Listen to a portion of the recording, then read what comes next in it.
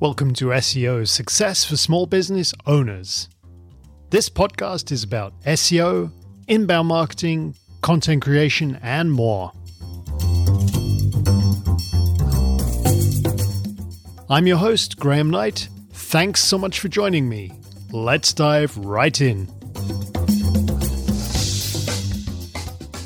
I received a question via email a few days ago, and here it is. Do I want to have more than one article, blog, or page for a specific keyword or keyword phrase? So the question here is, would you have multiple pages targeting the same keyword?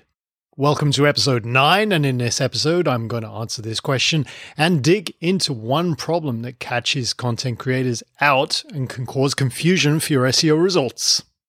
To get great SEO results, you have to make it clear to the search engines what your content is about, and correctness and clarity are essential.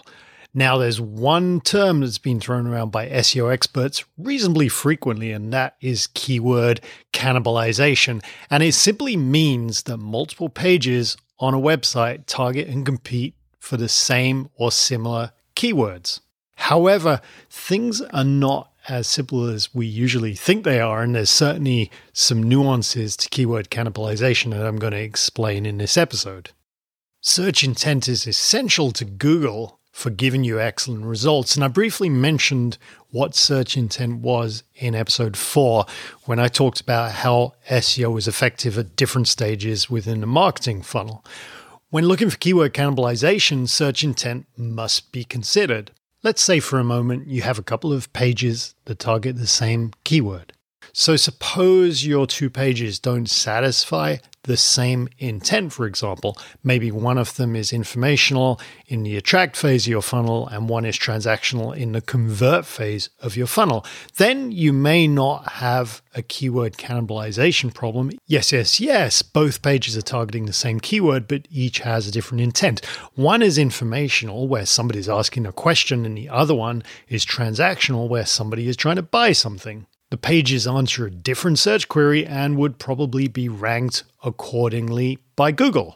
You should also remember that your pages are going to be ranked for different keywords that appear within the content, and if the search intent is different for each page, there's quite a good chance that the keywords that rank will also be different and you won't get a keyword cannibalization problem there. Just as a reminder, if you did want to see all the keywords that a page ranks for in Google, just head over to Google Search Console in the performance menu and you'll be able to see those queries that page is ranked for. So keyword cannibalization comes when more than one page targets the same keyword and satisfies the same search intent. You can also assume in this case that each page ranks for other common keywords. Now, a situation like this may hurt your rankings, but not in a way you might think. Google algorithms, computer programs, they don't just get confused like some people assume. Google only ranks the pages differently than you actually expect them to be ranked.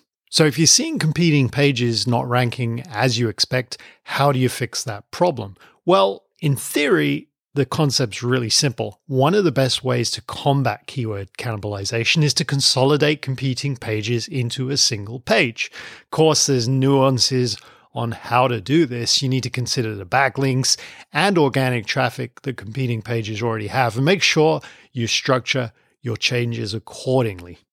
If for some reason you did want to keep the competing pages, you can show which page is more critical with better internal linking.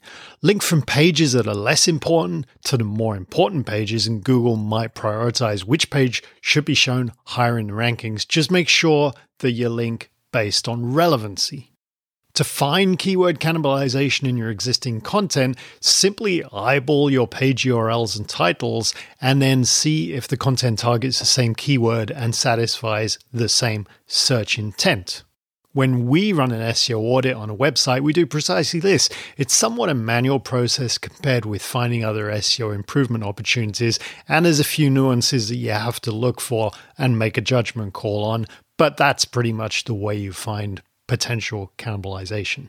If you're building new content for your website, then you should have some content plan that defines your site page and blog structure, and you can easily see whether you will have keyword cannibalization problems in the future. It's usually a lack of planning that results in problematic content. As you do your keyword research and content planning, you should create a spreadsheet full of keywords, titles, descriptions. Before you even create content, you'll see if you have any problems in your future. Really and truly, it's all about good planning instead of just throwing content on your website. Thanks for listening to SEO Success for Small Business Owners. The podcast can be found everywhere podcasts are available. You can check out all the links and resources mentioned and catch up on all episodes at www.newrootedigital.com.